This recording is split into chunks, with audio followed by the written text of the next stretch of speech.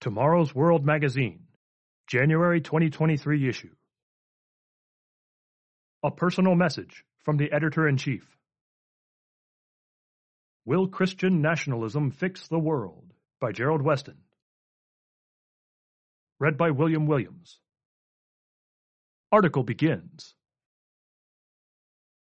Many are thankful that the last 3 years are over and are hoping for a better year ahead. Perhaps you are among these thankful folks, and we cannot blame you. The list of disasters is endless, and the terms perfect storm, historical, of biblical proportions, and black swan event are heard too often for our liking.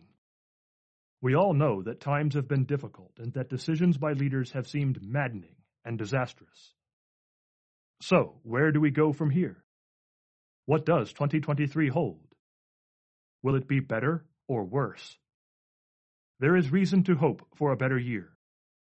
Leadership in several key countries has changed.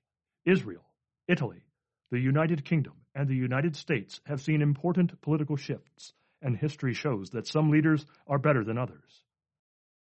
Some are more compassionate and truly care for the people they govern, but compassion alone does not necessarily make one a good leader. Vision and courage are necessary, as are decisiveness and recognizing the best course of action. However, it often takes time, even years or decades, to know whether a decision was actually the right one or not. Great leaders do make a positive difference, but here's the rub. The difference is often short-term. Why? Subhead: Not Our Father's World. The problem is human nature. Human beings are naturally selfish and take the easy paths. Once someone is in power, he or she is driven to stay there. Dictators tend toward egotistical rulership, often turning to oppression to control their people and challenge neighboring countries. We can easily think of names that fit this bill. Democracies, on the other hand, also cater to the baser nature of mankind, as politicians bribe people with public money. Quote-unquote free money is never free, but tell that to a naive public. How often we hear, the public is smarter than that, quote-unquote, but sadly, that is not often what we see. The public falls for the same old tactics, generation after generation. Politicians get elected by telling people what they want to hear, flattering them, promising them, and above all else, telling them what a scoundrel the opponent is. We may rightly say that the surest way to get into power and to stay in power is through lying. Yes, leaders do make a difference, but even at their best, they only buy time, as any student of history realizes. Eventually, the consequences of human nature set in. So, where does this leave us? Is the solution to join a group to overthrow the government, either by the ballot or by violence? Or is there a better way? And what can we expect of government in the years ahead? The biblical book of Proverbs is instructive, stating, "Righteousness exalts a nation, but sin is a reproach to any people." Proverbs 14, verse 34. No matter who the leader may be, a sinful nation will be beset with unsolvable problems. One can hope that a righteous leader will come along to lead a nation out of sin. But history is not encouraging on this note. A leader who bribes people with their own money to get their votes, who tells them what they want to hear, rather than what they need to hear, and who spreads half-truths and deceptions regarding his opponents, is hardly a righteous leader who will lead the people out of sin. As the Proverbs instruct us, it is an abomination for kings, or rulers, to commit wickedness, for a throne is established by righteousness. Proverbs 16, verse 12. One must wonder how such a righteous leader, if there were one in the wings today, could inspire his or her nation to turn to righteousness. The anti-God agenda has infiltrated all levels of Western society: education, business, the media, and government, including entrenched bureaucracies. Any truly righteous leader would be unelectable, or if in office, removed by impeachment or a vote of no confidence. Court injunctions and bureaucratic foot-dragging would further impede any attempt to turn around a nation that has been fed a steady diet of anti-God propaganda. It is for this reason that, while some leaders are undoubtedly better than others, no leader waiting in the wings will solve our entrenched problems. Furthermore, even if a leader did somehow bring order humanly, apart from turning his country to God, would God, who commands the weather and other events mankind itself cannot control, bless the nation? Let me be blunt. Christian nationalism, quote-unquote, is not biblical. This is Satan's world, and you and I will not change that by getting out the vote, quote-unquote, or resorting to violence. Don't just believe me. Open your Bible and look up John chapter 14, verse 30, 2 Corinthians chapter 4, verses 3 and 4, and Ephesians chapter 2, verses 2 and 3. But if Christian nationalism is not the answer, what is?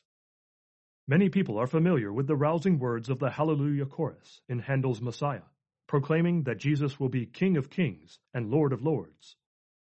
Those words come from Revelation chapter 19, verse 16. But who are these kings and lords that Christ is King and Lord of? The answer is found in your Bible. So few understand the true gospel of Jesus Christ, the message he proclaimed for 3.5 years. Gospel means good news, but what is that good news? Subhead: Our Savior's true message. The prophets foretold a time when God's true servants, under the direction of the returning Christ, would be given rulership over the world. The book of Daniel describes that before this time, 4 world-ruling Gentile empires would rise, beginning with Babylon and extending to the end of the age. Daniel chapter 2, verses 36 to 45. Daniel chapter 7 describes these 4 empires as wild beasts. Then what? It says, "Then the kingdom and dominion, and the greatness of the kingdoms under the whole heaven, shall be given to the people, the saints of the Most High. His kingdom is an everlasting kingdom, and all dominions shall serve and obey him." Daniel chapter 7, verse 27. Chapter 14 of the book of Zechariah tells of this time of the end, when the Messiah will step in to save mankind, when Jesus Christ will be king over all the earth. This is the message Jesus proclaimed in detail throughout his ministry. The kingdom of God was his message from the beginning. Mark chapter 1, verses 14 and 15. It was the message he said he was sent to proclaim. "I must preach the kingdom of God to the other cities also, because for this purpose I have been sent." Luke chapter 4, verse 43. The kingdom of God was the focus of most of his parables. See Mark chapter 4, verses 10 through 20, and Luke chapter 19, verses 11 through 27. This was the message his followers understood and taught after his resurrection. See Acts chapter 8, verse 12, chapter 20, verse 25, and chapter 28, verses 30 and 31. And the reward for those who are called, chosen, and faithful during this present age will be future rulership under Jesus Christ. Only then will there be the kind of leadership the world craves, yet refuses to accept. Revelation chapter 17, verse 14, and chapter 20, verse 4. Dear friends, we have entered a time when God is going to deal with the world in the only terms it can understand. We have come to the place where one misstep, one miscalculation, one accident by a nuclear power can bring down our whole house of cards. As Jesus foretold nearly 2,000 years ago, "For then there will be great tribulation, such as has not been since the beginning of the world until this time, no, nor ever shall be. And unless those days were shortened, no flesh would be saved. But for the elect's sake, those days will be shortened." Matthew chapter 24, verses 21 and 22. But it is not all bad news. God will step in by sending his Son back to save us. Until then, new saviors, messiahs, and champions, quote-unquote, using the same old tactics and slogans, will delude people for their votes and support. It is true that some of them will be better leaders than others, but none can truly solve mankind's systemic problems. Yet in your own life today, you can experience a foretaste of the coming kingdom of God, preparing for a future when you truly will help to change the world. To learn more about this glorious truth, please contact us for our free resource, Do You Believe the True Gospel? End of article.